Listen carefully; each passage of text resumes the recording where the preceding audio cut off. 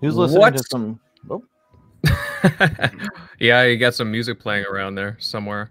What's going on, everyone? And welcome back to another round of TXR, episode number 121 to be exact. Your favorite place on Sunday nights for insightful gaming banter. I'm your host, Invader, and we've got a really, really good show on the docket for you. It is never a dull moment in the gaming industry, as there's always something going on and something to talk about. However, before we get into tonight's topics, let me introduce the show panel. Shock Buddy, glad to have you back. How are you doing? Pretty good. Scored a Dreamcast for $20 and 2 controllers off the Let Go app. It's a pretty good steal. It was a sketchy pickup, though. I will say that. Ooh, yeah. There's some, especially on the OfferUp app. There's some sketchy pickups on there. Yeah, absolutely. Yeah, I saw you. You were like cleaning them up, right, Shock? Oh yeah, because they smell like smoke, so I put some dryer sheets in them. Oh my God. Have you ever seen the breakdowns? Have you ever seen the breakdowns on consoles when they actually like refurbish them and they get a hold of a console that somebody was a smoker and just how much nastiness is inside? It was really from the clean smoke? inside, though. I washed all the parts. Or you hear these horror stories with the roach infested. That guy from Giant Bomb. Oh, gross! He posted that as N64 he just bought, and it was full of roaches. Nasty. Oh, that's some. Yeah, I've seen that's pretty nasty stuff there. Let's see. Oh, hey, welcome back, Tim Dog. We are, we're certainly glad to have you back with your enthusiasm. How have you been, man? Good. Happy to be here. Nice week to talk some Xbox and some industry. Last week I had my daughter, so I couldn't make it over, but happy to be here and ready to rock and roll. Definitely. Jeremy, bud, how's things going at your end? Good, man. I'm reading this news on the CD Projekt Red right now. Insane. Now it's up to $8 billion. They're up to $8 billion. Cool. Crazy. 8 billion. Oh, Crazy. Man. Ubisoft is worth almost 9.6 billion, but CD Projekt Red is closely following behind them. Crazy. Wow. And considering the amount of games that Ubisoft put out on a yearly basis, and wow, that's monumental for them. CD Projekt Red. But let's see. Let's get into Centurion, buddy. Welcome back. Awesome show last night on the Shop Podcast. You had a lot of cool guests on. How are you been? Oh, it was great. Thank you for checking it out. And yeah, one of those guests was actually Tim Dog. So it was great to actually be able to do 2 podcasts in a row with them in 2 nights. Everybody needs to go check that out. Wait, he actually showed up to yours? Oh, wow. Yeah. But yeah, definitely thanks for having me here, Invader, and looking forward to chatting about today's topics. And also, sorry for kind of chiming in at the beginning of the show. I was just getting really into the relaxing music to whoever had that was playing. I think it was probably Shockley. Nah, Shockley has a bunch of shit running in the background all the time, whether it's his pet gerbil or his mom or girlfriend or something or somebody. I don't know. Are you gonna take that, Shock? Come on. Shock, I'm just kidding, bud. Dude, I listened to the interview with what Thomas Mahler over at Moon Studios when Shock dropped whatever off of his desk, and he was like, "Oh shit!" See, Shock, you even scared Thomas. My bad. His is a never mind. I can't speak on it. Oh shit! Now, just a heads up, guys. Megatron and Southbound are running a little bit late, so may not see them here, but they'll. Yeah. Southbound's running about a month late. Wow. Oh my god! There's a name for that. Yeah. The South's at E3 right now, just waiting to do. Yeah, there's a name for it, all right. It's the fact he lives in the neighborhood. So what'd you do if you got a photo on Twitter of him chilling outside the event center? Oh, that'd be classic. I would love it. I wouldn't be surprised though. He'd just be chilling. Oh man, savage, my friend, savage. But all right, guys, we will start off with our first topic, and it's rather new in the news cycle, and it seems like Xbox has something special planned for E3 this June. And our very own Tim Dog took to Twitter asking Xbox head Phil Spencer how planning is going for E3, how Ori's doing, and just all things Xbox. And here's what Phil responded with. Ori is something special.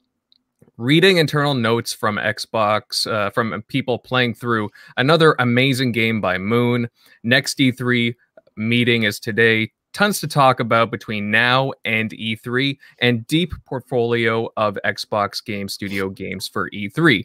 Aaron Greenberg doing great work. Console launch years are just special. So, guys, obviously some hints here from Phil. He sounds very confident with Ori coming out soon. But with this whole deep portfolio comments, panel, do you see Xbox unveiling a boatload of new games come E3? Because the only confirmed games next gen are Halo Infinite, and Hellblade. Yeah, what a great question by Tim. And once in a while, Tim will take to Twitter and he'll ask a question. He doesn't always get a response, but he'll ask a question. It was a great question. And I think Phil, he gave some good information. Obviously, one saying that Ori and the Will of the Wisp was special, meaning it's going to be a great game. I think when all is said and done, Ori and the Will of the Wisp is going to be ranked as one of the greatest games of all time easily. It's probably going to receive a Metacritic of like 90. I said 94, but it might even be higher than that. I don't know what you think, Tim, but when he talks about Xbox Game Studios' deep portfolio, you already know he's coming with games from every genre, including like horror games with Project Mara. Maybe Hellblade. Hellblade's considered a horror game. I would consider it a horror game, right? Yeah. Well, so, I don't know. Yeah, it's scary, but it's uniquely scary. I think we're gonna finally see RPGs like Fable 4.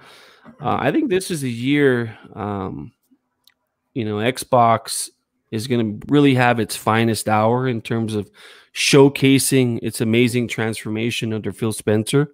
That's just my opinion, but I think they're gonna come equipped to this year's E3, and I think it was just a great all-around question by Tim to get a response, and I think he really gave up a lot of information in that one tweet just by Tim tweeting him. They want me to yell, but I'll get in trouble. It's getting late. maybe later, but as follow up on what you're saying. As first to acknowledge Ori, I think it's going to be above 90 or 90. It's going to be a huge game. And I think it's going to be universally praised and loved, and I think it's going to do very well. As far as Phil and answering the question, it makes sense for, Xbox to go all out to C3. Now, listen, I took L's last year. With the E3, I think that I think Jeremy never let me live it down. But, listen, this year just makes sense for them to go for broke because there might not be another E3. Let's be honest. E3 is taking a big hit. And I think that if we're all being honest, this could be the last E3 where really anybody shows up. It depends on numbers and everything, but I wouldn't be surprised if they go for broke, and honestly, why not? They are in a position where they're riding some momentum, and they can really, get that games narrative, and if you show, let's be honest, they could show a lot of games, even if they're just started in development. They could show Fable 4. They can show an initiative game. They can show what Forza is working on. They can show what Obsidian is working on, which is another big AAA supposedly. I think they're going to go for broke, and I expect a big E3. And if we don't get it, that's going to be a big disappointment. But I think Jeremy, even though he jokes around and everything, I do think that he sees this opportunity, and usually pessimistic about it, but it's good to see that he's optimistic about it, because it just makes sense for them to go for broke, right? Like, yeah, there might never be an E3 again.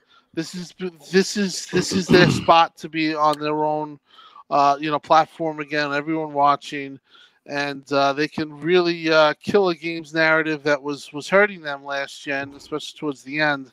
They could really start off with a ton of momentum with announcing 4 to 5 games. Well, even with E3 gone, Tim, it's not the be all end all. They do a great job with XO9. They did a great job with XO19, and I expect no less with XO20 20 or 20. So yeah, they'll probably still run news during like E3 time, kind of like how Nintendo's kept on doing directs around the same time Xbox and PlayStation did E3. So. Yeah, and we get so much news throughout the year. I mean, every week there's something to talk about. So, and we talk about it, and it goes crazy on Twitter, and that's the state of the industry now. With Twitter, with social media, there's a different way to get the message across, as opposed to back in our day, Tim, when we used to read it on the back, magazine, right? And boot up our for a page to upload. No, but yeah, that's how we used to get news. Do you remember back in the day when we used to get Xbox Live? Remember the discs? Do you remember when they used to have the discs for Xbox? And you would play them, and they would show the upcoming games. Those were interesting times. Sometimes that you look back, you wish it was like that, but now it's totally different. So yeah, it's going to be interesting. Now, do you guys think that we'll see possibly maybe another event pre-3? Because if they have such a deep portfolio of games, then maybe they would want to spread them around a bit. Well, it's not going to be pre-E3. So it'll be after E3. They'll show, what they usually do. They wait until E3, and then they'll have their XO19 and Gamescom. Well, I think what he's referring to is the hardware reveal, which is rumored in April. Mm-hmm. So, like, as opposed to like when they did it, or at the start of the generation. Remember they had the games reveal, that horrible reveal. They had that. I think they could do that again with the hardware, just to get it out of the way and just E3 be all games. Because I wouldn't mind that personally. They get the hardware out of the way, and if it's just games, that would be perfect for me. And whatever other service or features they want to announce, that will surprise people. Now, if I can add on to all this with the whole E3 thing, please, yeah. Well, with you guys saying that Xbox is definitely going to bring it this E3, I cannot see why they shouldn't, because me and Tim Dog were talking about this last night on the Shop podcast. In my opinion, at the beginning of this gen, Microsoft kind of had a hard deal with the reveal of the Xbox One, and it kind of left it in a position where they were not able to compete fully with PlayStation. Now they're in a position where they're ready to compete on a very large level. And I really see this E3 being the start of a new face of Xbox that we haven't seen in a few years, because they're ready to compete. They're ready to be a player again in the gaming community, and they're ready to bring back some of the fans that they lost this gen to come back to the Xbox ecosystem. Mm-hmm. Yeah, I totally agree. Absolutely, yeah. They will gain some support, but it's going to be, like, if they're going to gain any momentum, it's going to have to be from the start. They have to be very specific, precise messaging right off the bat, because obviously they don't want the same thing to happen what happened this gen in 2013. Right. And, it's going to be I would assume a slow growth because I mean, obviously the PlayStation has a lot of goodwill across the world. Whereas see, I'm just trying, rather than looking at it like Microsoft needs to get people to give up their PlayStations, they just need to get it to where now they can at least try to get some of these consumers to be multi-console owners. Rather than looking at it from the perspective of we got to get them to switch brands. It's just the idea of like, well, let's get it to where they want both brands. I disagree with you on that because, you know, I own every system. I own, and even a PC. So I'm more invested in the Xbox. And if you can get people invested in Xbox, whether it's through Game Pass or other means, you know, that's how you turn the tables. Well, they're going to have to get them to start somewhere, obviously. Right. But now look at it from the perspective of a PlayStation owner that has a game library the size of one of ours, a digital game library. They're not just going to, you know, give up all of that to switch brands. You're just going to have to get it to where those who have these massive digital libraries will want to engage in the Xbox ecosystem and actually pick up the hardware or get on the xCloud, actually just kind of try to get them to come back and kind of be in both ecosystems. So that's where exclusives, that's where exclusives and great games come into play. You know, if you have both of those, again, you can have people migrate to your system, to your platform, and you know that's how you get customers essentially. You know, just offering great products and doing what it takes to get them. Yeah, I think Game Pass can be pretty big, especially when Halo drops. If we don't know anything about it, like Gears 5, we didn't know anything about it until like 2 weeks. But if it's some amazing grand, you know, spectacle of a game, and that's on Game Pass day one, then that could be pretty big. And I remember speaking to Phil, and Tim was there. Rand was there, and we were playing Gears of War 4, and we're talking. This was before Game Pass. And he spoke about, you know, the possibility of like episodic content being exclusively delivered on Game Pass. You know, let's say, for example, Destiny 3 comes out and a new DLC comes out for Destiny. I'm just giving you an example. And it's exclusive on Game Pass, you know, meaning it could come out once a month, exclusive content. Those are the kinds of things that you can do with Game Pass. So I think there's a unique opportunity there, but yeah, sorry to interrupt. No, I remember that conversation. I remember that was like the flavor of the month at that time. You know, games like people were saying that games like Telltale games, if you remember, like certain type of games, episodic content could be, you know, really good for a service like Game Pass because it's kind of similar to Netflix they call it the Netflix of gaming. But overall, I just find that Xbox, what you guys are saying is correct. You know, they just need to get a positive outlook on themselves. Through the brand awareness and have people talk about it positively, because what they do offer, it's going to come to a point where it's going to be very recognizable. Like, you know, you're going to say, wow, you get this and you get that, and this is a pretty good deal. You know, I think that they have built up some momentum. Sony being as quiet as they've been kind of has, you know, given them a little bit of an opportunity. You know, and I just the upcoming months are very critical for Xbox. Sony's going to always be popular. Sony's probably always going to outsell you know, Microsoft or Xbox because it's in more places globally. It has a better global awareness. But you know, it's we could say that, but it's not. It's possible that both can be very you know, profitable, very you know. And Tim, you weren't here. Yeah, you weren't here for the last show, but I spoke a little bit about this. Even if it's a 10 million or 20 million gap in terms of system sales, I think it's a win for Xbox.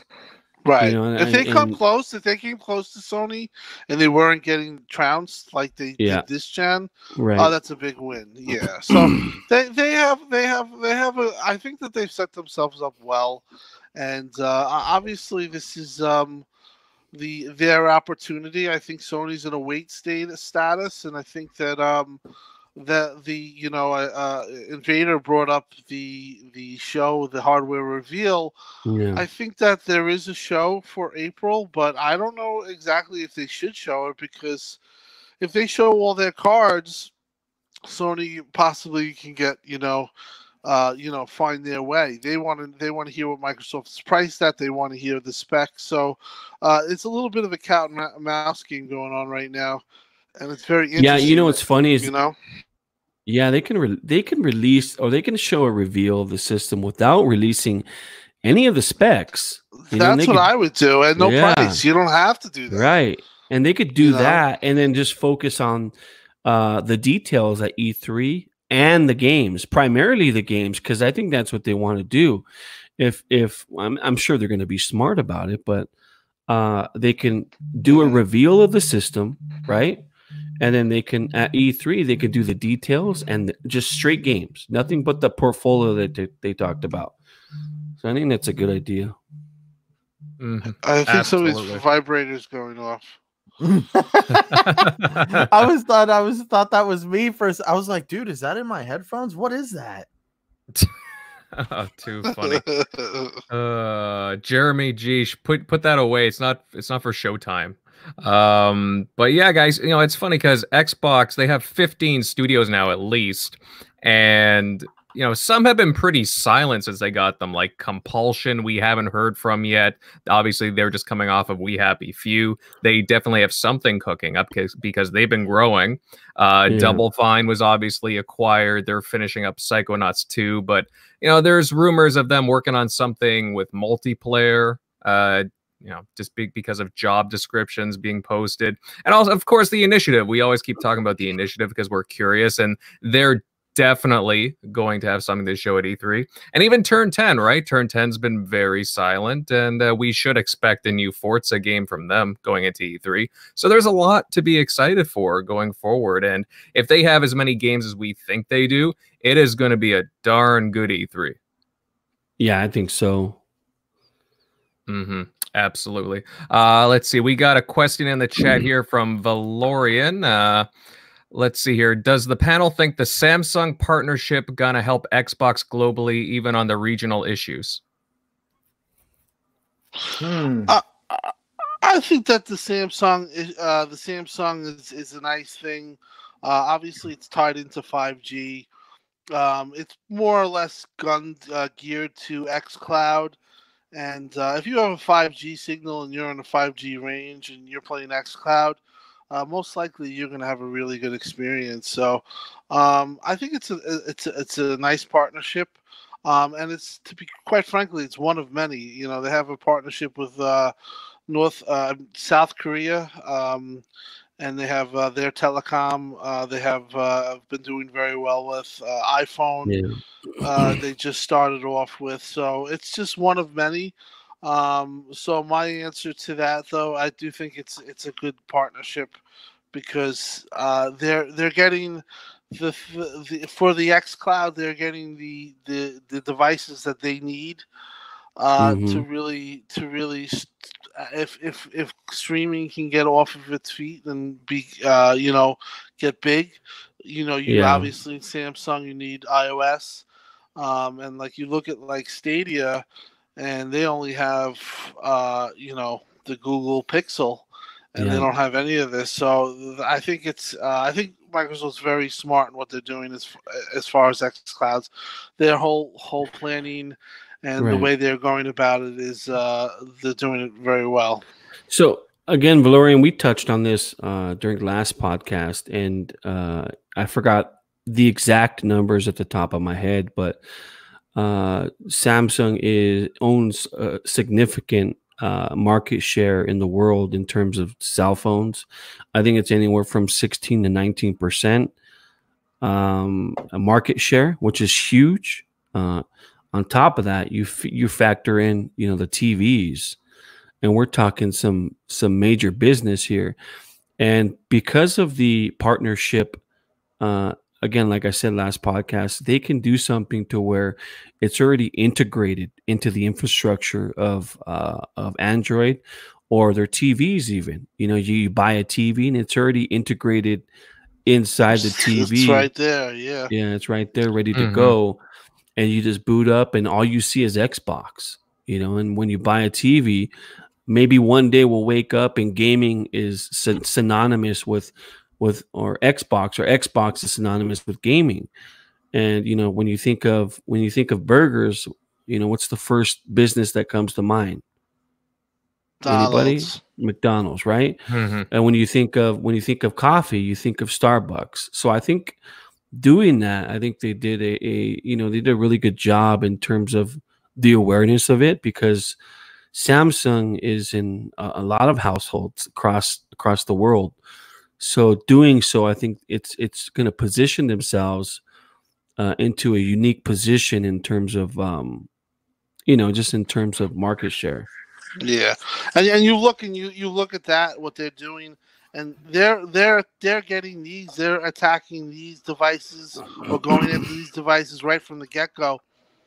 And they're planning to have like their own Windows and Surface support as well, but those are on the back burner because they realize how much Samsung and iOS, Apple really dominate the market. So I really find them to be going about this the right way. They're getting the big players and they're locking them down right from the get-go.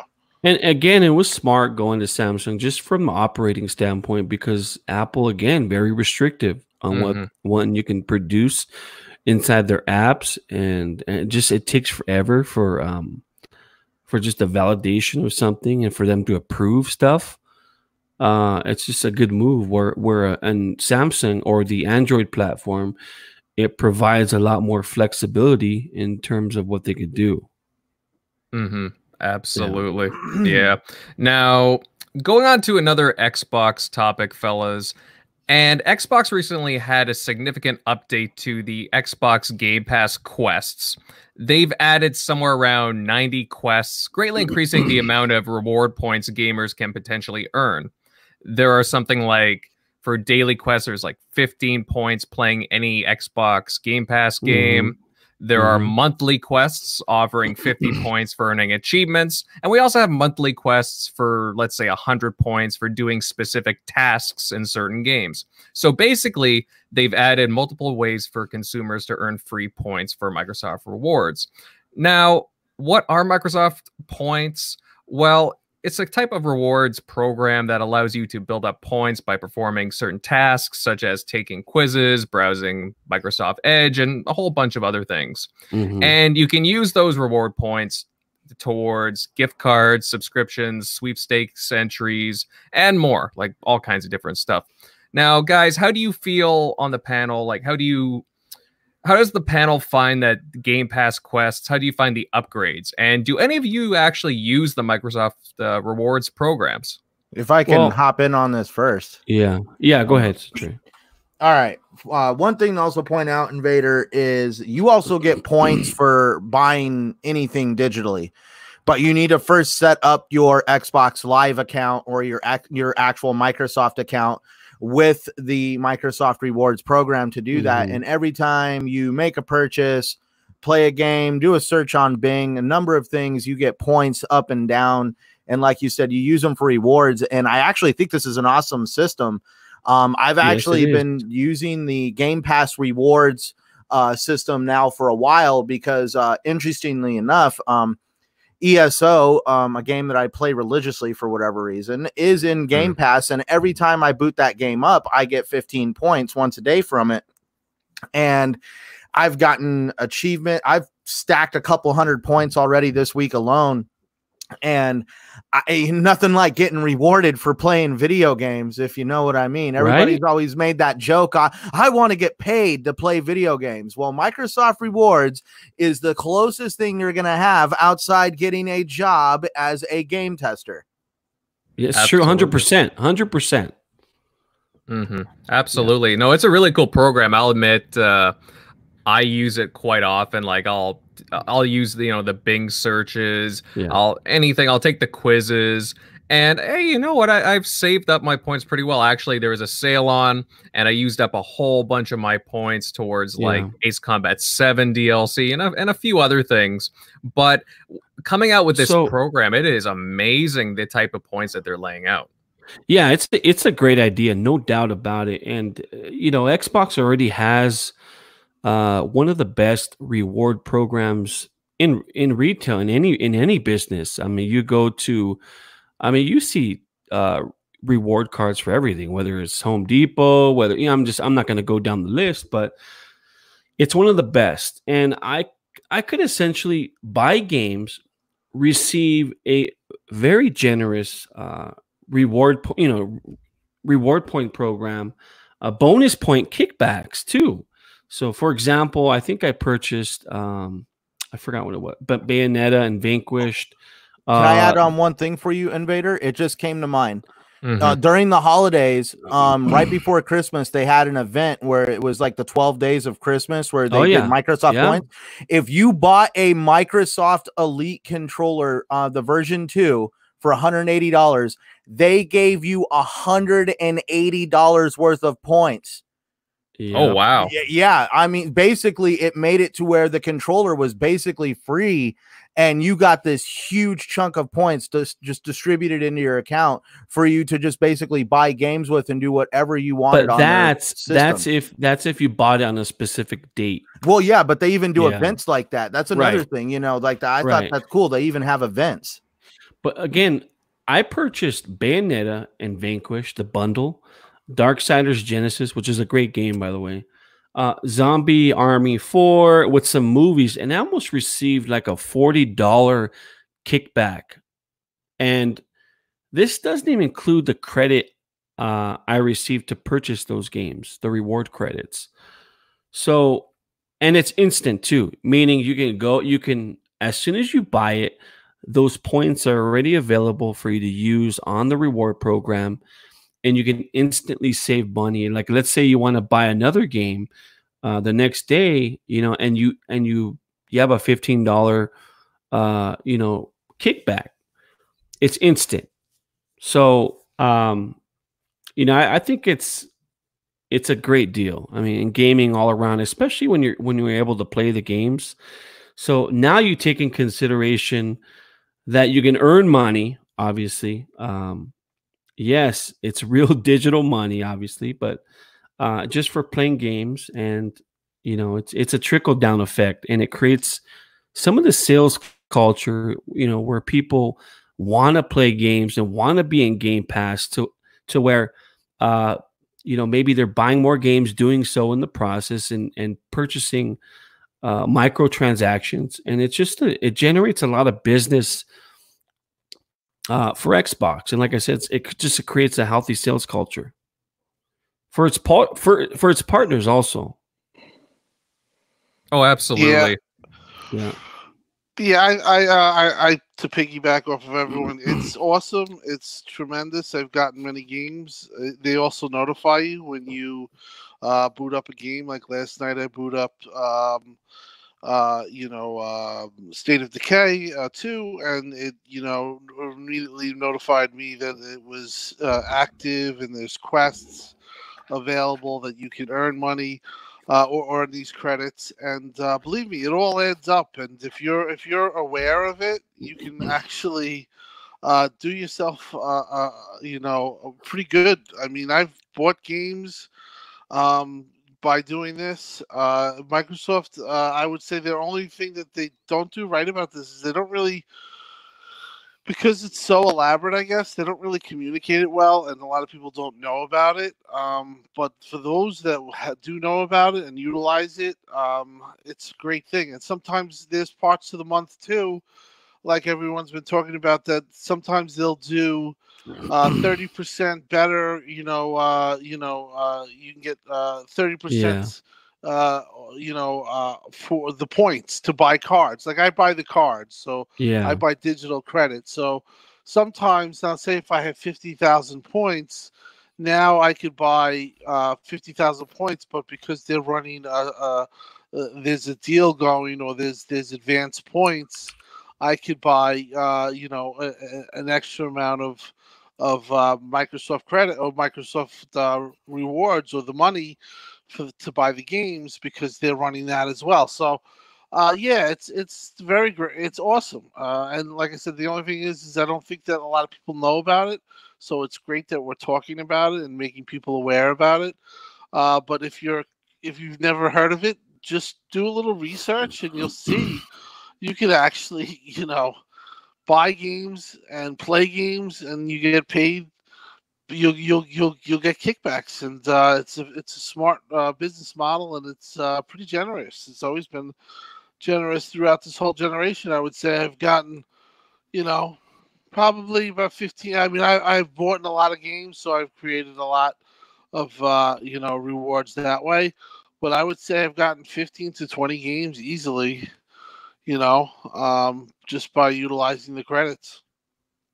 Definitely. And even now, like with the update, it has, I just kind of noticed like there'll be like a little notification pop up. It'll sound like an achievement or whatever. And just you're getting notified too about, oh, you completed such and such a quest. And to me, in a way, they're like little achievements too, just for doing that. It's just kind of nice. And you're getting rewarded for everything. Not, just like, oh, it feels like you're almost being productive while you're playing, right? Because you're working towards buying more games. And I would like to hear a story on someone who's accumulated the most points just by playing. So I think it'd be interesting. Well, if you want to know a way to kind of optimize the whole situation, because I saw it in the chat, somebody talked about if they'd give you those points for buying a Series X. As far as I know, Microsoft Rewards actually is for the Microsoft Store. So anything you buy on the Microsoft Store, as long as you're signed into your account, actually gets you points. So theoretically, if you were to buy a Series X on the Microsoft Store, you would get literally the $600 in whatever $600 in points would be, but you would literally get points for that purchase. And to kind, Downer's talking about getting, the most points or the most kickback. I'll say it. I'm a bargain hunter. I love searching for a good deal. I actually use Rakuten or Ebates on my phone, and it's signed into my Microsoft account. And not only am I getting points for my purchases off the Microsoft Store, but I'm also getting anywhere from 3.5 to 4% cash back from using Ebates. Nice. So I've actually accumulated this month alone 66,630 points. Whoa. Wow. What'd you buy? You bought a lot of games. Yeah, man. You're like freaking power shopping. You've been power shopping, huh? You've been getting the games a lot?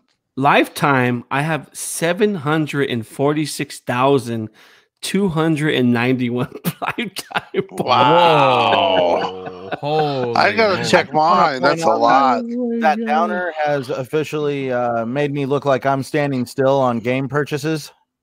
That's crazy. Well, it goes to show you how much digital. Darren's always bought a lot of games since I've known him. How many games do you have? I mean, I'm at like. Yeah, I have over 11. Yeah, over 1,100 easy. Wow, I'm over not 850, but that's impressive. Yeah, man, you buy a lot of digital. I mean, I'm kind of conservative when it comes to that stuff. Even, I mean, I do like digital, but like, wow, that's a lot of games. It is a lot. I'm actually ashamed of myself, but yeah, you always say that. Like, I bought all these games. I feel like a loser. So we've had this conversation in the past. Let's ask the hard questions. With 1,100 games, is Sea of Thieves one of them, or did you game pass that? I game passed it. I've yet to purchase. I have yet to purchase Sea of Thieves. Go figure, right? Even when I was on sale for like $5, I didn't buy it.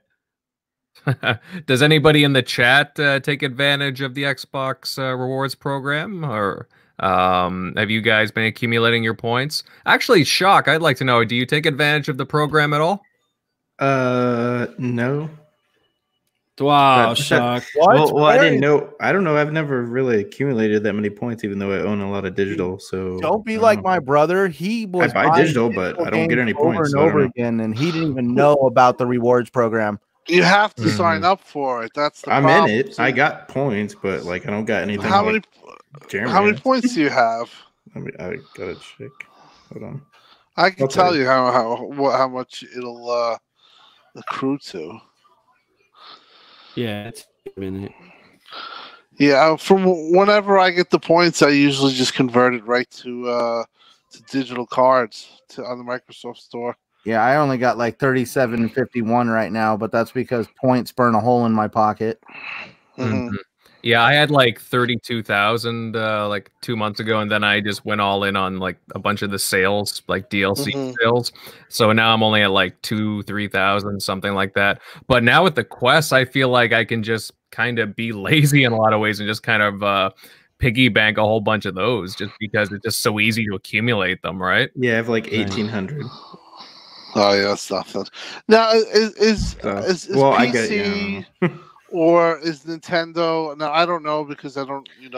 Pretty much Xbox is my main. But does Sony have something similar to this? Or yeah, so Sony and Nintendo both have something, and it's not as robust as Xbox's. I could say Nintendo's offers about half of what Xbox offers. So let's say you buy a game for. Let's say you buy a game for $10 and Xbox usually gets you about 800 to 1,000 points on that. Right. Nintendo will give you like 400 to 500. Okay. Same thing. Lower domination. Yeah. I guess I've earned 18,000 lifetime. Are you talking about the Sony rewards, Downer? Yeah. Dang, man, that's a grind right there. I have hundreds and hundreds of movies, and I've used Sony rewards, and I have still yet to ever get a reward out of that. Because I mean, like, that's a harder grind than Destiny, right there. I think Nintendo is actually a little bit more liberal than PlayStation, but. Oh, Nintendo! Don't get me started on Nintendo and their bloody services and online. But now that since we're talking about this, it just came to mind. You know who Stubbs is, right, Invader? Of course I do. Okay, so Stubbs actually got caught for points mining. He's a great guy, but what it was is him and his wife were both using the account, and she was transferring the points off of her account to his account. Microsoft does, like, just so people know, if you get any ideas right now, Microsoft does catch on to people who are point mining, where they're running multiple accounts to get as many points as they can every single day. And then when they're like putting them in other people's accounts, they kind of pick up on that. I never heard of anybody putting points into somebody. I don't even know how to you're do allowed. that. You're allowed to gift points to people. You are. Really? Yeah, you're allowed to gift points, but what it is if you're habitually being gifted points, Microsoft will actually look into it to just make sure you're not like you've got like all these accounts, because every time you bang, you get so many points, but you're only allowed to bang. I think you're only allowed to get like 500 points in a day. Right, without cap. Yeah, as free, without making purchases or anything like that. You're allowed to get 500 points a day as a cap for free. So if you're like running multiple accounts to try to turn that into like 1,500 to 2,000 points a day, and Microsoft actually does catch on to that. Now, when they catch on to that, what do they do? Do they ban? They actually, they will actually lock the account. They'll lock they'll lock the account and make it to where you have to get into contact with them. Wow. And they like gave him a warning and they let him off. But yeah, he definitely. We didn't think that Microsoft would ever crack down on something like that, but I guess they do. Right. Good luck getting a hold of them too, because I don't know if you guys have ever tried to contact Microsoft. They used to be better about this actually, but now it's all automated. Yeah. Good luck. Good luck trying to get a hold of somebody at Xbox or Microsoft. Oh, I can get to them still. I was gonna say, actually, you just sign in to your Microsoft account, and you go to contact us, and there's actually a little link there that you click on, and it will actually send your phone number to them, and it will ask you, do you want to get in touch with them through text or through phone? And I remember it happened in the middle of the night. I needed to talk to customer service after their actual phone hours, so I wasn't able to call them. I had to do it through texting. Yeah. I actually had a digital purchase go missing for a game, and this was all done through texting. I actually did a video on this, shameless plug. Me and this guy texted probably for a good hour and a half, but he really actually did sincerely care and actually helped me prove that I did make this purchase and help me get my game back. And they had to do the same thing with Resident Evil 2 Deluxe. Oh, you did? Oh, wow. Yeah, so I've actually had some success out of the Xbox customer service compared to PlayStation. When my PlayStation got hacked and I actually had to call PlayStation, I spent 45 minutes with somebody, and if I was not able to prove that the account was, the only way they would let me prove that the account was mine is that I had a receipt in my email. If I didn't have that receipt, basically my whole PlayStation account would have been gone. And you know what? I had the same issue too. I purchased a lot of digital content, both on the 360 and the Xbox One. And I swear I've purchased, when I go to the Xbox store now, I swear I purchased that game, a 360 game or an Xbox game, and all of a sudden I have to buy it again. So yeah, the only game I've ever had that happened to myself. Like I felt like, I knew I bought this, and now I have to buy it again. It might be what you're thinking is a games with gold. No, you actually knew you purchased it. Yeah, I know for a fact I purchased something. And because when I was chatting with the guy, what's really funny is they actually keep extensive records on what games you purchase, actually physically purchase. But when it comes to games with gold, they're able to track the Xbox One games a lot easier than they're able to the Xbox 360 and the original Xbox ones. I don't know why. That was actually one of the games that went missing. And he even did kind of, confess to me that it's actually really hard for them to keep track of Xbox 360 purchases made on an Xbox One. Yeah. Well, it's because of the infrastructure that was built. Like sometimes, if you notice, like if you try to buy a game on the Xbox storefront on Xbox itself, and it's a 360 game, it kind of loads you into a different screen to buy. It's kind of weird. You'll notice it when you buy a 360, and sometimes the listing, but that's because of the databases are separate from what I remember hearing or gathered. They're different. They're not unified. Whereas on Xbox One, it's pretty much you could find whatever you bought. But when if you buy, like I said, if you buy a game for 360 on the storefront, it'll take you to a different it'll take you to a different purchase point than it does the Xbox. But it's not money you have in your digital wallet you can't even use for Xbox 360 purchases. Yeah, you actually have to have a card. You guys are thinking about this too hard. There's a receipt number, and every item that you buy is tagged to an actual number. It has basically a serial number.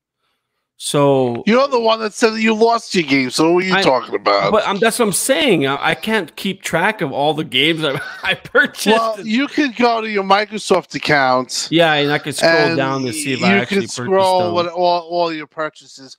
But I've had that happen too, where I thought I bought this game, but then I'm like, maybe I didn't. But I've had that situation arise. Anyway, we talked about this stuff. Like we're off the rails, just talking about customer service now. I think Shockley fell asleep. No, he's collecting Microsoft points right now as we're talking. He's like, I need to step my game up. He's like, I just created 3 new accounts. They only go like 19,000 lifetime. It's pretty cool though that what they do, and it is there's no awareness of this, so it's pretty cool that we talked about it. We went through it, and so it could be something that you point somebody to if you ever need to talk about rewards or figure through anything. Just give them this podcast and the timestamp. But yeah, because there's a lot of times a lot of people don't know about this stuff, and some people don't even know that they can get it. And whereas where can they find it and that type of stuff? Yeah. No, absolutely. And on that note, we will move to another topic, but I just like to give a shout out to the chat. Valurian, he's been very active. Hey, Valurian, thank you for joining us. JMO Money, thank you for tuning in, my friend. I know you just heard about us, and hope you're enjoying the show.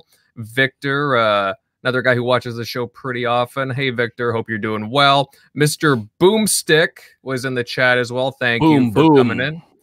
Yeah, boom, boom. Hassan, thank you very much for joining in. Who else do we got here? I know the Graphic God was here. J-Dubs, thanks for joining in, my friend. Had an awesome time on the Retro Renegades the other night. Of course, great crew there. Michael Monkey Punch, and a whole bunch of cool guys. And to everyone listening, thank you for joining us. Fellas, our next topic, and it seems like THQ Nordic have been opening up their wallets more than Microsoft when it comes to buying game studios. And a few days ago, it was announced that THQ snapped up developer Saber Interactive for $150 million. Yeah. Now, Saber is kind of a jack of all trades studio. They worked on the Nintendo Switch ports for Vampire, Call of Cthulhu, and The Witcher 3 Wild Hunt. They also worked on Halo the Master Chief Collection and recently released their own game, World War Z, which, we the panel played together, and we really enjoyed it, actually. Now, panel members, yeah, exactly. Guys, do you think that Saber Interactive is a good purchase for THQ? Yeah, so you say THQ, sorry about that. Well, THQ Nordic. Right. It's so, I'm not sure if you guys remember, but the old THQ was in financial trouble back in, I think it was like 2012 or something like that. But it filed for Chapter 11. It died, and then I think Nordic Games actually purchased the rights to the name THQ. And then they rebranded, and then they came back to be THQ Nordic. So that's how the name came about. But the Vienna, which is, I think it's an Austrian company, publisher, acquired the rights to THQ's assets back in 2013. So it was a year after the fact. Needless to say, what a fucking mess. I don't even want to explain it. It's too much, but it'll take me all day. But which is, it's a good pickup by them. So they make some good ports, and now they have a hit on their hand. I think it said that the game sold 3 million copies or something like that. It did very well. Plus, it was in Game Pass too, so it had lots of eyes on it. It also did very well in Game Pass. A lot of usage. Right. So it makes tons of ports. This particular studio, but again, there's this misconception that it's the old THQ, but the old THQ is not around anymore. So. Yeah. Now, is this a studio that should have been on Microsoft's radar? Because again, Microsoft's been acquiring, they've been on a buying spree for studios. Should they have had THQ? I mean, sorry, not THQ. Saber Interactive on their radar? Perhaps because they, like we were talking about World War Z and how fun it is, and that is one thing Microsoft has done throughout the generation and the generation before, is having great multiplayer experiences to kind of help the Xbox Live service shine. And I would have to agree with you on that one, that they should have at least been on their radar, for you said it was like $150 million in the article. Yeah. That $150 million, they're probably spending that on just, keeping the lights on at Microsoft. So definitely, like they should have like easily just swooped in on that and been like, yeah, we'll buy you. Mm-hmm. I'm sure that they had them on the. I'm sure they have talks with them, or they looked into them, but I'm sure that there's possibly other deals that for their type of studio that, like Jeremy talks about, it's kind of a flex studio. They can do ports. They really don't do anything. They did World War Z, which was very successful, but they've always been a studio help. A help studio worked on games with other studios, certain portions of the games. So I think it definitely fits THQ Nordic better than it would fix Xbox, unless maybe Xbox would have a specific game that they would want them to make. And as far as the money, I think it's a little bit high. I mean, even though I know what you're saying, Centurion, but if you look at Insomniac, and they were bought at $229 million. No, that's a good point. Actually, yeah, no, when you say it like that, I BioWare. And BioWare, EA paid what, $800 million for them? Yeah, and then like we talked at the beginning of the game, just the podcast, $8 billion for freaking CD Projekt Red, and they didn't even come out with Cyberpunk yet. So,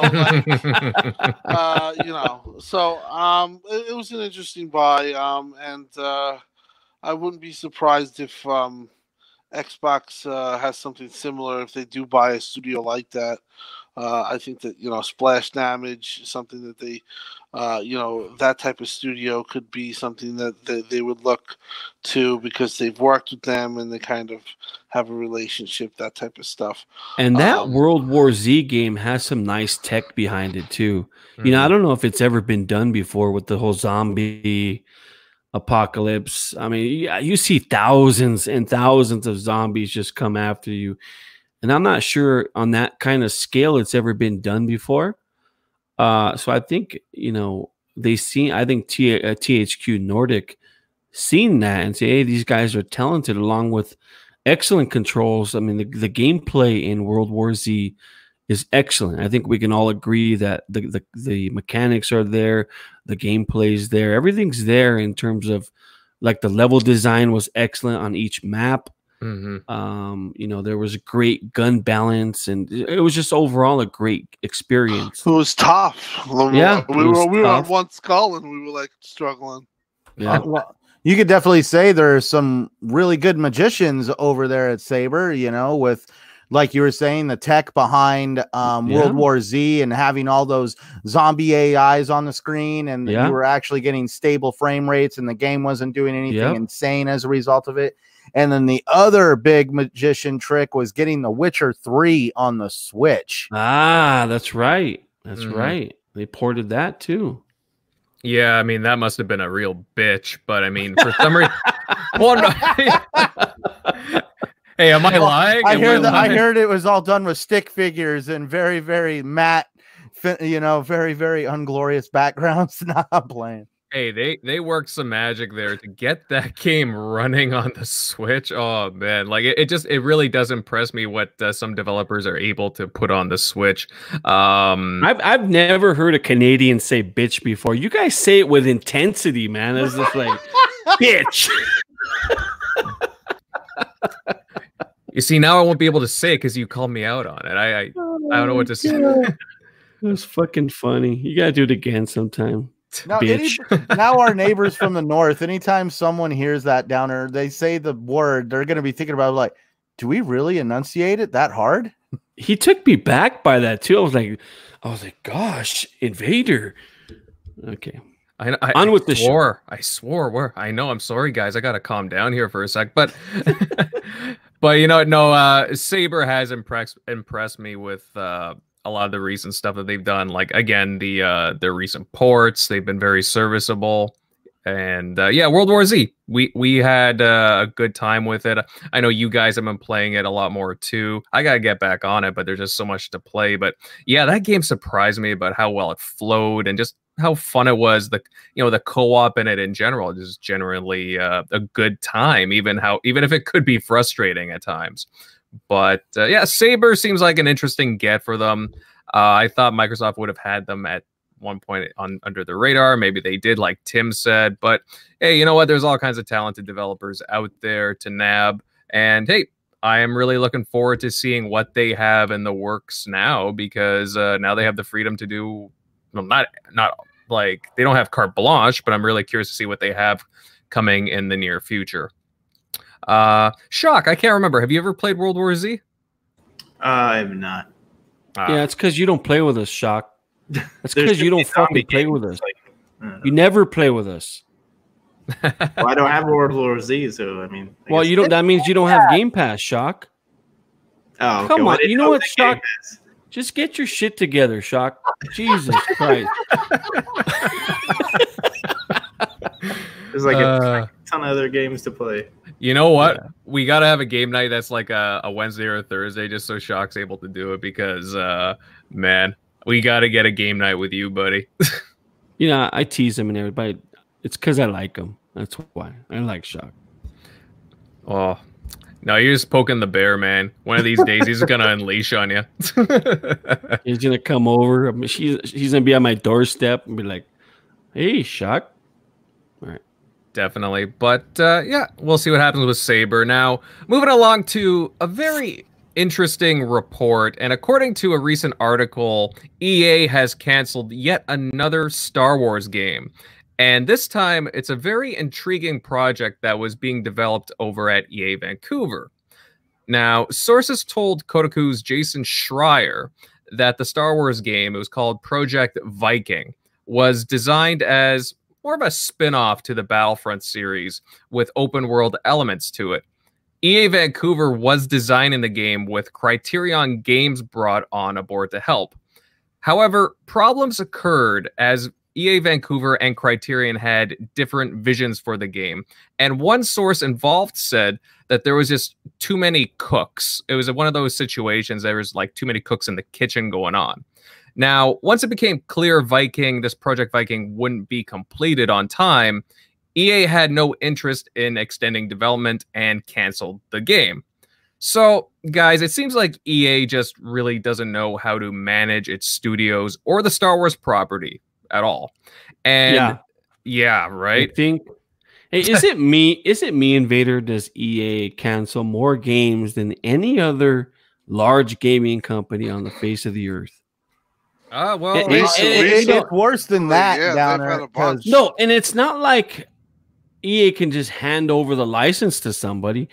I think they're under contract until like 2023. I think 3 more years, and they purchased the rights to Star Wars back in 2013, if I'm not mistaken.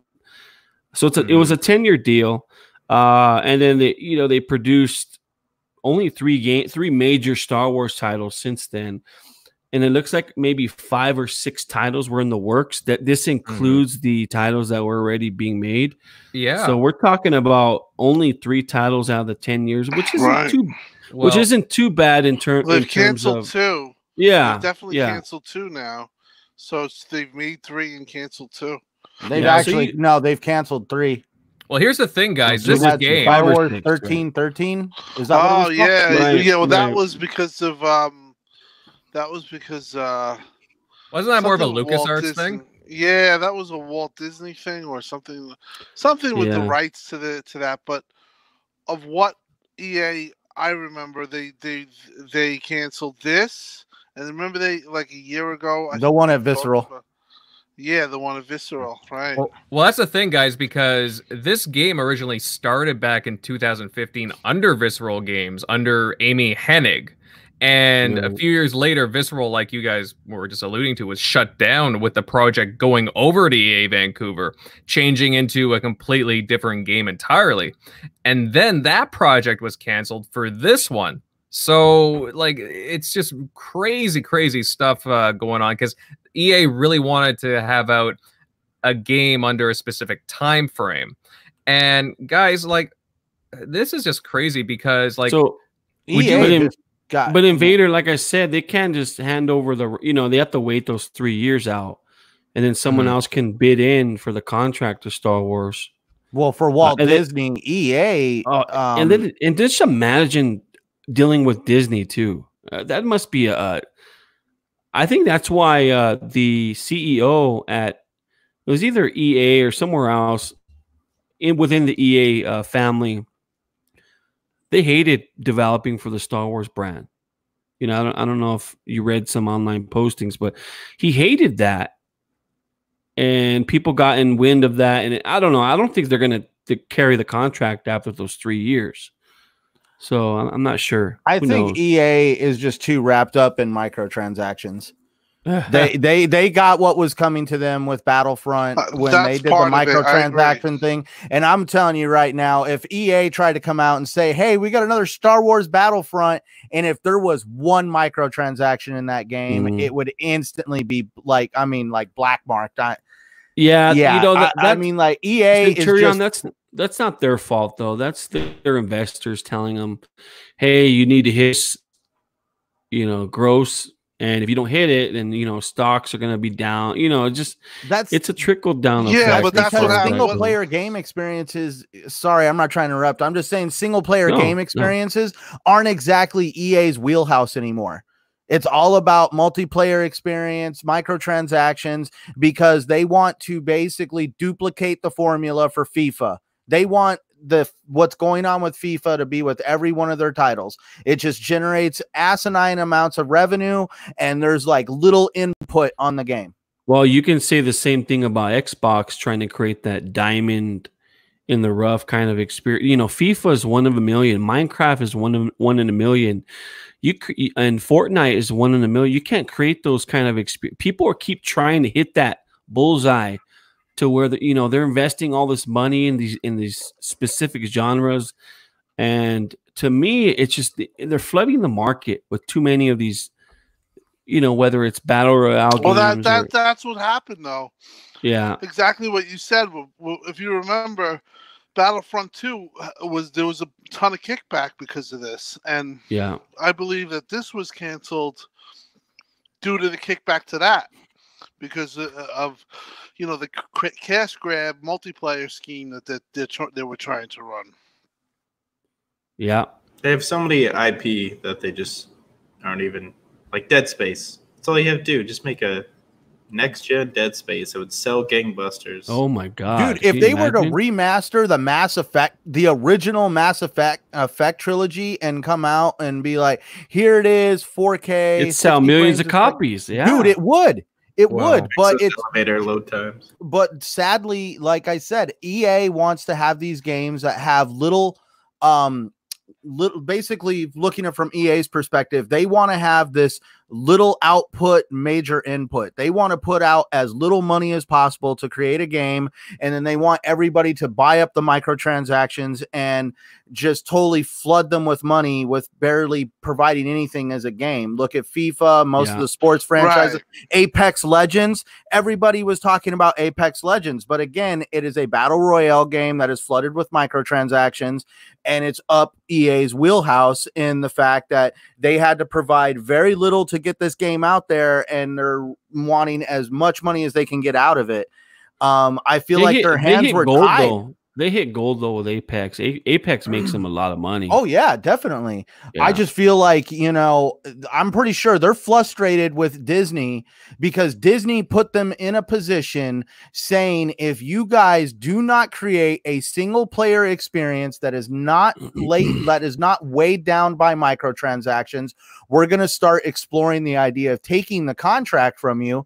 Mm-hmm. And I'm sorry, but EA doesn't want that to happen, because you slap a Star Wars logo on anything, you're instantly going to have fanfare.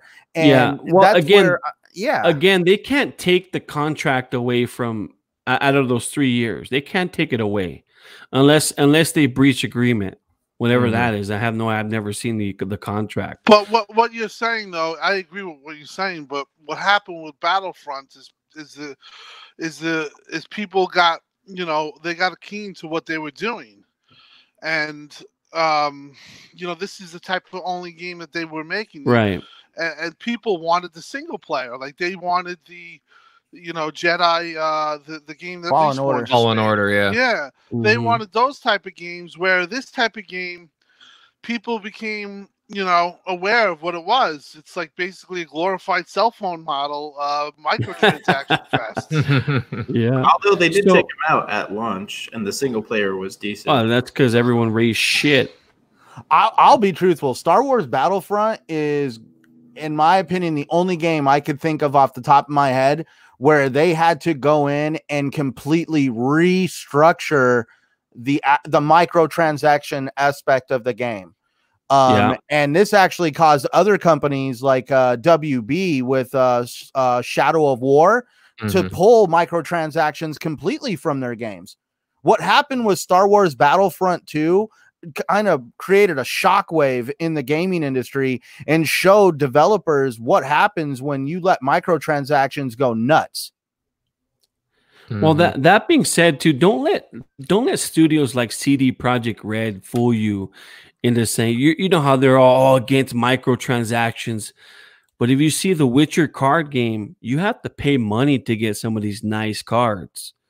And they make a lot of money off these cards, which is part of the reason why CD Projekt Red is so profitable. But to answer your question, Invader, who can take over the franchise, the Star Wars franchise and brand? You heard whispers back at Bethesda with Todd Howard, how he wanted to create his own, a Star Wars game, essentially. But then he created his own universe in Starfield. So I don't think that's a possibility. Maybe down the line, yeah. But who can handle a Star Wars, the Star Wars franchise? Obsidian, right? Obsidian's done it before. Who else? I think any of Sony studios, one of their studios definitely can do it. One of their good studios. Even the funny part is Insomniac. Yeah. Yeah. Oh, heck yeah. 100% Insomniac. There you go. Yeah. I tell you who I wouldn't want on it, Activision Blizzard. Yeah, I wouldn't. You also look what happened with the Anthem with EA. I mean, EA just became too greedy, and they had this business model that people became aware of what they were doing, and now they're paying the price for it, and it's unfortunate because we're losing games left and right.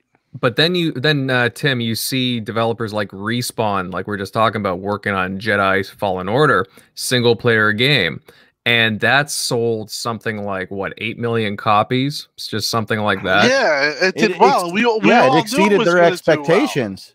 It exceeded their expectations, and it probably made EA realize that they screwed up. Right. You can't an IP like Star Wars. You can't cheap it out. You have to make it a AAA single player first. If you want to add multiplayer on top of that, and you can have a little bit of a microtransaction Ponzi scheme that you want to have on top of that, that's fine. But the first and foremost, gamers want a big AAA single player experience for that type of IP, and if they don't get that, they were going to fail it. So they were smart to cancel this Battlefront, spin-off, because it probably was just like we were talking about. It was one of those games where, it was just Microsoft laden, microtransaction laden, and it was just what gamers don't want at this particular time. Yeah. Time will tell, because we're gonna see Anthem get completely redone. I'm kind of curious what the finished product is going to be, if that turns out to be true. And we also got BioWare working on Dragon Age 4, and that right there is definitely going to set a tone if that game gets put out and it doesn't have microtransactions. We could see EA realizing that there's a place for microtransactions and there's a place for a single player experience, and you shouldn't really try to cross those two ideals. Right. Correct.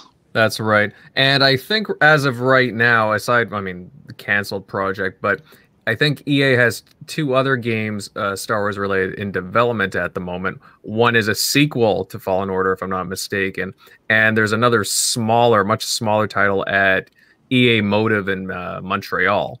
So time will tell, like, what we'll see down the line from them. It's just, I really don't trust EA with the IP anymore. Like, I hope Disney finds a better candidate for them. I mean, Respawn have done an awesome job, like we've been saying. I trust them, but I don't know any other studios. I just think that EA, there's just they bungle up so much. They just get in, you know, they try and get other studios involved, and like there's too much that gets mixed up, but like again, too many cooks in a kitchen kind of a scenario. Well, kind of like you said, yeah, it's too held back by the corporate entity, and you know, it's not one of these you know, freer independent studios that can, you know, they have passionate people working on. People are maybe disgruntled in the EA. I'm not sure.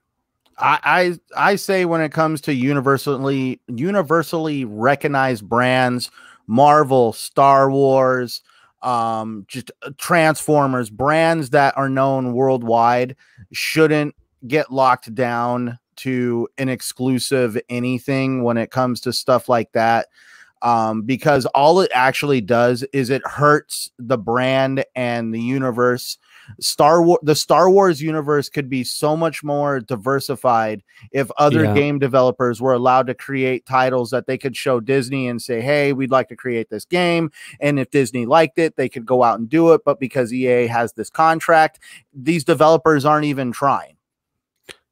In terms, okay, but I agree with you to a certain extent, because if you look at the bigger studios, the bigger developers, what they're able to produce from a polished standpoint, I'm not talking in terms of, you know, gameplay or bugless games. I'm talking about pure visual qualities. These games are in high production. Star Wars games, even Battlefront looks amazing on an Xbox One X or a PC. And that's what you know, when you give them to a smaller, more independent studio, or a studio that maybe doesn't have the resources to do something like that, you know, it has the same effect as opposed to giving it to EA, which is a large corporate entity, and having them to fuck it up. You know, I mean, it's kind of like the same thing. So there's a fine line between, you know, creating great content in a great game that you know, is worthy of the, you know, of the content. Absolutely, Jeremy, and that's true. I mean, there was a certain, like, the Battlefront 2 is a beautiful game. The art direction was fantastic. It's just a shame that it was just heavily brutalized by microtransactions, and that it totally killed the game. What really killed them on those microtransactions is they were really starting to cross that line, that threshold of pay to win. That's what really kind of set that whole fire off, when people that were shelling out hundreds of dollars and legendarying all their star cards in a night, and all the people that wanted to grind for that, it just completely turned it into a pay to win scenario. And pay to win is one of those things that every developer should stay away from, purely because it's just going to make you, excuse how I'm going to say it, it's just going to make you look like an a-hole in the end when you're trying to create pay to win situations. Although doesn't get any smoke. Huh? Yeah, they do it with their factions, which now they're splitting up the multiplayer, so they're making you probably pay double just to get the other half of the game, and they're probably going to be microtransactions in that. What game are we talking about? Last of Us. Ah, okay. I think The Last of Us, and they do it in Uncharted. See, I'm not a big fan of pay to win. I don't care if somebody wants to go out and spend $1 million and have an awesome looking scarf and a great pair of boots. But when somebody is totally just rocking my world because they were able to spend $300 in microtransactions, you know, that might be a personal problem for me, but at the end of the day, it kind of sets a precedence that we shouldn't get into. Okay, so can anyone explain to me what the difference between microtransactions in mobile as opposed to the console space? Because to me, it's the same thing. People go in uproar about console space but then it's okay to play to win on phone? Can anybody explain that to me? That's Fire Emblem on mobile. That is a very huge thing because I know what you're talking about. My wife plays games on her mobile phone, and she pays for advantages to advance in the game. And it's the same thing because you play against other people or you have the high score and get to a different level with, on the social media space to where, maybe you're ahead of your friends, and it's the same thing. Well, I think that the console games are seen as more like glamorous, and whereas like phone games are just seen as like these little things that you just, you do the matching games and everything. And I must say, I don't know how pay to win really got a foothold in cell phone gaming or the tablet market, just games like that.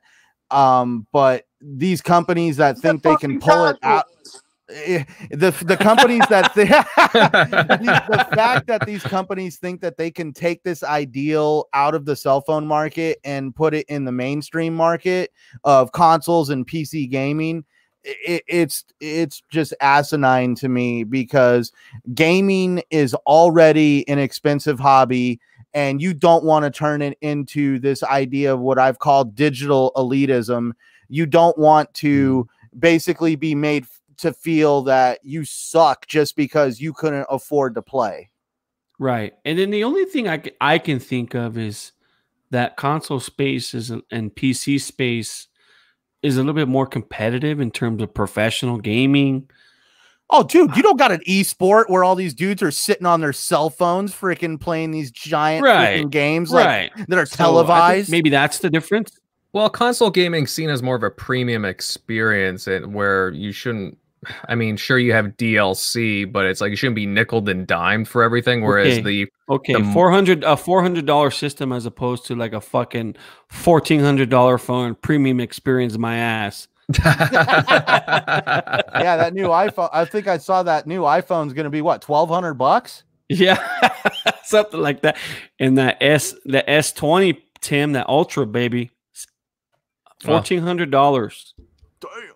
Yeah, those look nice. I'm thinking about getting it, but yeah, I think because the reason why the answer is because casuals, basically somebody on their phone, it's quick and touch, and they're they have no idea what the hell's going on, who they're playing. They just say, hey, I can spend a lot of money and can win. Whereas on consoles, Tim, you're coming in a little low. Speak up in the mic a little bit more. I'm sorry. I might have to change the mic, but with the casuals, they don't really know. They have no idea. Yeah. With a console game or a PC gamer, they have knowledge and they know what the hell's going on. Right.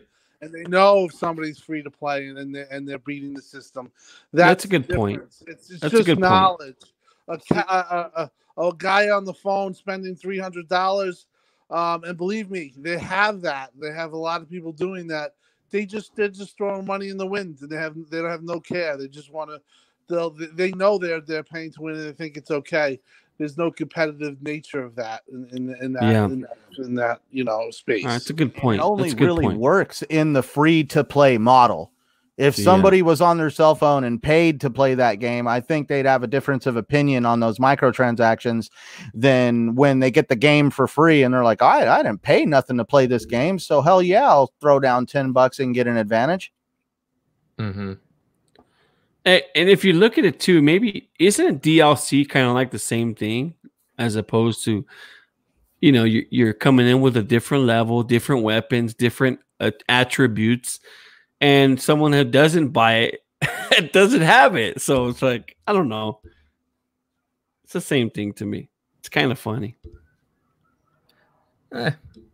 Well, that can be debated at another time. Yeah. But all right, fellas, I think we'll move on to our final topic of the evening. And, it's always interesting to see where acclaimed game writers end up. Drew Karpyshyn, the lead writer for renowned RPGs such as Star Wars, Knights of the Old Republic, and Mass Effect 1 and 2, is joining Archetype Entertainment. And Archetype is a game studio recently formed by Wizards of the Coast. In his personal blog, where he made his announcement, Karpyshyn compared his new position to his early career days, stating that the feel in the studio reminds me of my early days at BioWare. I can feel the magic in the air. He then went on to say that BioWare grew into something that was very, very corporate. And this is what he states. When I started at BioWare, everything was fresh and exciting. It was my dream job. Talented people working together to create epic games like Baldur's Gate, KOTOR, Mass Effect, and Dragon Age. But as we grew and became more successful, things changed. We became more corporate. We were less able to make what we loved, and the teams were pushed to create games based on market research rather than our creative instincts and passions. My dream job just became a job, and I lost the enthusiasm and excitement I once had. So, gang, obviously there's a lot to take in there, but do you agree with Karpyshyn's comments on BioWare becoming too corporate? Because it seems to be something that fans have suspected for some time now. You know, ever since EA acquired them back in 2007, there really hasn't been a BioWare. You know, so you can make that argument, but again, I'm going to refer back to EA has to do with its shareholders tell them. And unfortunately, BioWare gets caught in the mix. And if you have a leader who has that corporate mindset like EA does, you know, you see the product suffer from it. You see games like, you know, Anthem, which suffered. You see, you know, some of these other titles. But then you see the total opposite now from Xbox and what Phil Spencer was able to accomplish. And he basically lets his team create whatever they want without any restrictions, and he gives them the time necessary. And again, we don't have that final project, so I can't say whether or not that paid off or not. But you know, you can see them. They purchase these independent studios. They purchase different types of studios. And when you ask every single one of them, they say that Phil has allowed them to do whatever they want, to make whatever they want, and the time necessary to do it, along with the budget to back it. So I've worked for major corporations. I'm sure, you know, you guys on this panel have worked for major corporations. There's some perks. You know, Tim works for a major corporation. I'm not going to say which one, but you know, you can say there's good perks to that, but at the same time, working under major corporations isn't all, you know, peaches and cream. Maybe the working conditions are bad, and maybe there's a lot of stress and serious elements that are involved. But there is something to that. While working under the corporate entity, you know, I stopped working for a corporate entity because the stress alone got too heavy. Now I went to more of a family-oriented, you know, small business to where, you know, I'm happier because of it. You know, and that's what he's talking about. I think that's a very good, you know, a good comparison, and I'm happy for you that because I've seen it. I've known you for a long time. And well, you see now, I was a maniac. Yeah, I was a maniac. I still am a maniac, but no, but you made the right decision, and I'm very happy for you. But it is a good comparison, and I think that with BioWare and with you know, Drew, what he was saying, I think that's what everyone kind of feared Microsoft was doing to their studios originally. Right. And I do think, I hate to say it, looking at EA, I think that they, if you're really going to look at you know, the negativity and the you know, evil corporation, you know, I mean, it's not the best choice of words, but they are the ones that kind of really seem to push that big corporation. I don't care about people. I just care about numbers. I just care about results type of atmosphere. And I think that's where it comes down to. I think that, you know, when you have that looming over your head, and I think it happened with Anthem. Obviously, Jason Schreier pointed it out, the grinds and the stuff that they had to deal with. that it takes the fun out of it, because it should be about creative led ideas, that you're trying to break barriers instead of just trying to nickel and dime the people and getting them to buy things and just spend money and produce the least amount of content doing it, or the least amount of manpower. It just becomes a vicious cycle. And I'm glad that gamers are recognizing it, and I'm glad that gamers are as fierce and passionate as we are, because that type of mentality is bullshit, and we're just too smart, and we'll figure out what they're trying to do. Yeah. So I'm hoping that EA can kind of take they could try to take a step back and realize it's not always about numbers and profits, even though that the shareholders care about it. Sometimes comes down to the people, and when you're losing the talent like Drew, it says a lot, and a guy like that should be treasured, and a guy like that should be given what he wants and respected, not coming out and leaving and going to some small crew and talking about how bad it was at BioWare. Now, Tim, wouldn't you agree that even though Xbox and their teams are under that corporate entity, including Phil Spencer, Phil has done a great job, letting the teams create. Yeah. I'm not in Xbox. I don't know. No, what's you're going right. on You're internally. right. They're pushing creative led. That's the word that's being thrown out there. And but that's what I'm talking about. Microsoft has morphed into that. They've bettered themselves in a lot of ways, and certain things like Game Pass probably helped, and certain types of decisions that they made, and to get the CEO behind it. But I think right now my Phil and Booty, they're pushing this creative led, environment where they let the creators create, and let's be facilitators for them. If they need technical help, we can help them here. If they need money, we can help them there. And maybe it's a little bit different because EA is strictly a game, in gaming, and Microsoft does other things besides gaming. Maybe that's different. But when you talk apples to oranges, it's basically the same thing, because it's Xbox is its own division and EA is its own gaming division. Right. So I don't know. But what Centurion said was very true. They want the FIFA model. They want the Madden model. And what they don't understand is that you can't apply that model to everything. Every type of game has its own type of culture, and some things are not going to work. So in this case, I think that's what's going on with EA is that they think everything has to be Apex Legends, everything has to be FIFA model, it has to be EA model. I mean, you look at Madden.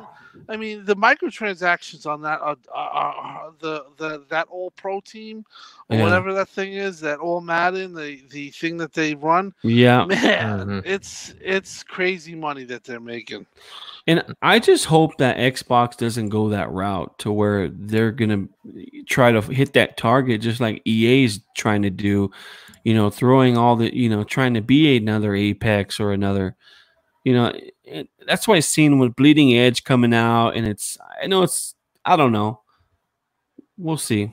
I don't know, I might just give them a pass for that, just because it is something new, and people complain that they don't do a lot of different stuff. So we obviously know that Ninja Theory has a lot cooking up right now, so that's why I don't mind them doing that. I think that's why it's good that they showed off some of those other projects that the other teams are working on. Right. We're like, oh crap, this looks really intriguing. So Shock, that's a great point, Shock.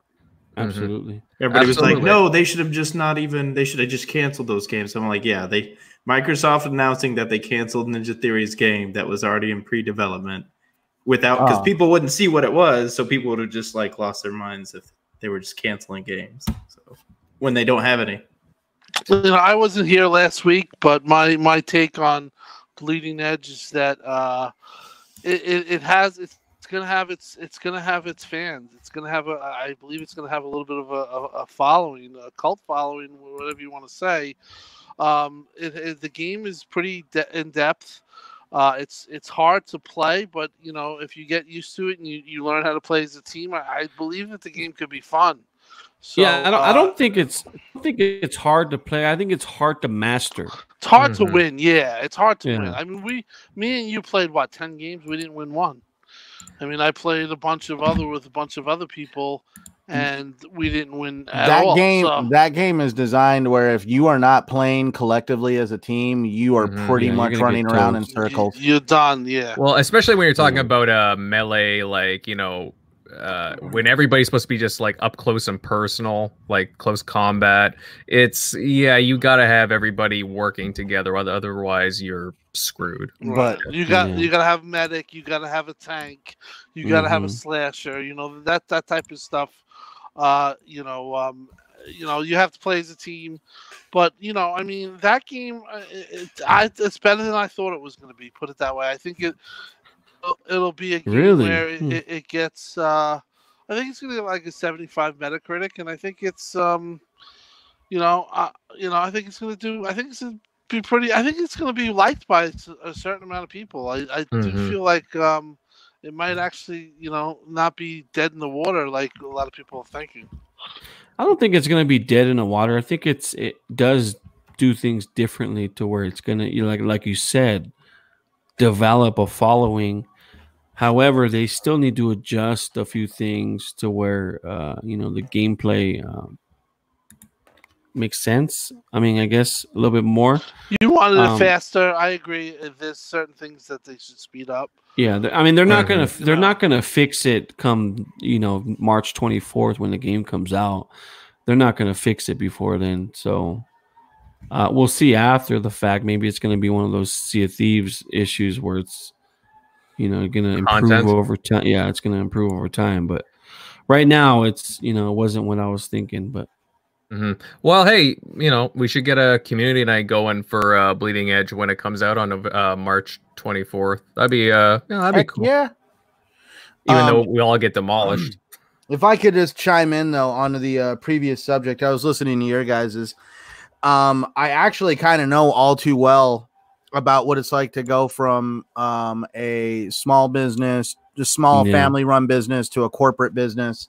I just recently went through it. Downer knows what I'm talking about. I was actually supposed to help a company that was in the process of a corporate takeover. They were recently bought out by a much larger company that actually is run by an investment company. And when you are ran by an investment company, investors only look at numbers and they change everything. It doesn't matter what you've done for the past 15 years and how many times you've done it. If the investors want it done a different way, at that point, it's being done the different way. They don't care about your input. Just a whole bunch of stuff like that. And I could totally see where this individual was coming from on how BioWare changed when EA took over, and it it felt very corporate to him, and now he's at a much more smaller studio and he feels more comfortable, and I can totally relate to that all the way. And regretfully, this is what happens when you sometimes sign up for that big corporate money, that it comes with big corporate rules that kind of change the way things are being done. Yep. Yeah. And it doesn't matter if it makes sense or not. Like you said, you guys had a way of doing things for so many years, probably because you understood what was going on and you were, had boots on the ground and you realized what made sense. But when that big company comes in and they have a number they want to hit, or whatever the case is, they put a specific number to something. There is no ifs, ands, or buts. They have to hit that number, and it doesn't care if it makes sense or not. and the people that are pushing that will just say they don't have any answers. You just have to do it that way. And that's sucks. Yeah, and you could be dealing with but like the person that they put in charge could be somebody that knows how to read numbers quite well, but have no knowledge about the industry that they're running. They're just looking at it from a numbers perspective. Right. And ironically, I feel like that was what we got at the beginning of this generation with the Xbox One. Was we had guys in charge that were looking at the numbers. They could see fads like Netflix and other streaming services taking off, and they kind of made some decisions based on that data. They were making decisions based on the data versus making decisions on an industry knowledge, and that kind of shot him in the foot at the beginning of this gen. So I kind of see Microsoft why they're not kind of having this corporate mentality towards their developers, because the corporate mentality kind of got them like shot in the foot at the beginning of this generation. Right. And you got to think with EA, like going back to the whole BioWare thing, it's like EA's kind of instituted some things throughout their studios that haven't necessarily worked out. You look at the Frostbite engine. Sure, it works for DICE, but doesn't make sense for BioWare. No, it hasn't really transitioned too well. You look at Andromeda and you look at Anthem. I mean, they're beautiful games, but glitches and just lack of content, just not knowing to do with the tech. It takes a long time to utilize, some new tech if you're not familiar with it, and it just didn't translate very well. And some engines are strong at, some things like first-person shooters, and others are just not good at third-person adventure games. So I think that was a mistake by EA trying to get all their studios to get onto Frostbite, for example. Not only that, but just all the other instances, like the studio heads just not knowing what to do, and like just mixed messaging and all kinds of other stuff that just did not add up. And it's a shame about BioWare, because at one point they were like the top of the RPG, in the business when it came to the Western RPGs, and now they're just kind of, they're not a joke, but it's just they're kind of they're just not the same. So it's a shame about what's going on there, but I'm happy for Drew because he's doing what he likes, and he seems very positive going into Archetype Entertainment. Yeah, so. I have another corporate story, but I don't know if you guys want to hear it, but it's kind of long. But go for it. All right. So when I was at WSS, and you guys, Tim knows what I'm talking about. Before I even met Tim, they gave someone else the reins, meaning they brought some heavy CEO, COO on board from someone with massive amounts of corporate experience. So they thought, and they instituted all this KPI and data that comes in and what works, and they spent all this money, and bringing in different professionals, so to speak, into this business, and they really just overspent. And they ran a family business at the time, which was WSS, into the ground, and they ended up paying for it they almost went bankrupt. But luckily, the owner seen it and caught that right away, and just took care of it and got rid of all these people and everything. Went back to the old way, the way it worked in the olden days when he created the business.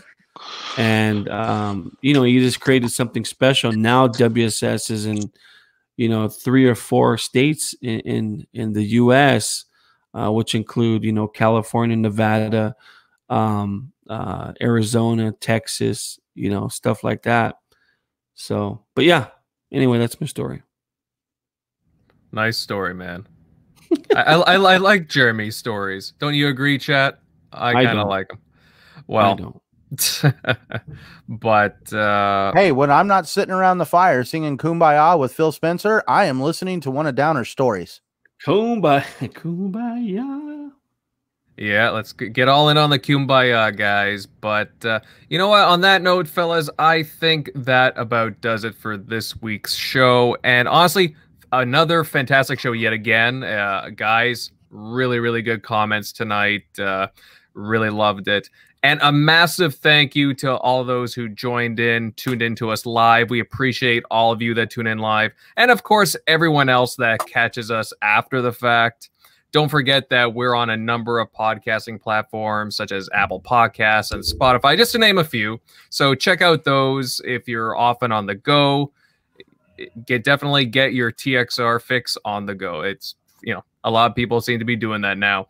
Crew, great energy tonight as always. Let's get to some of these outros. Shockman, Shockley, the Shockster. Good comments tonight, bud. Really sharp. Where can everybody follow you? Yep, you can find me on at ShockNero on Twitter and Easy Shock on Xbox Live, but I'm never on it apparently. So.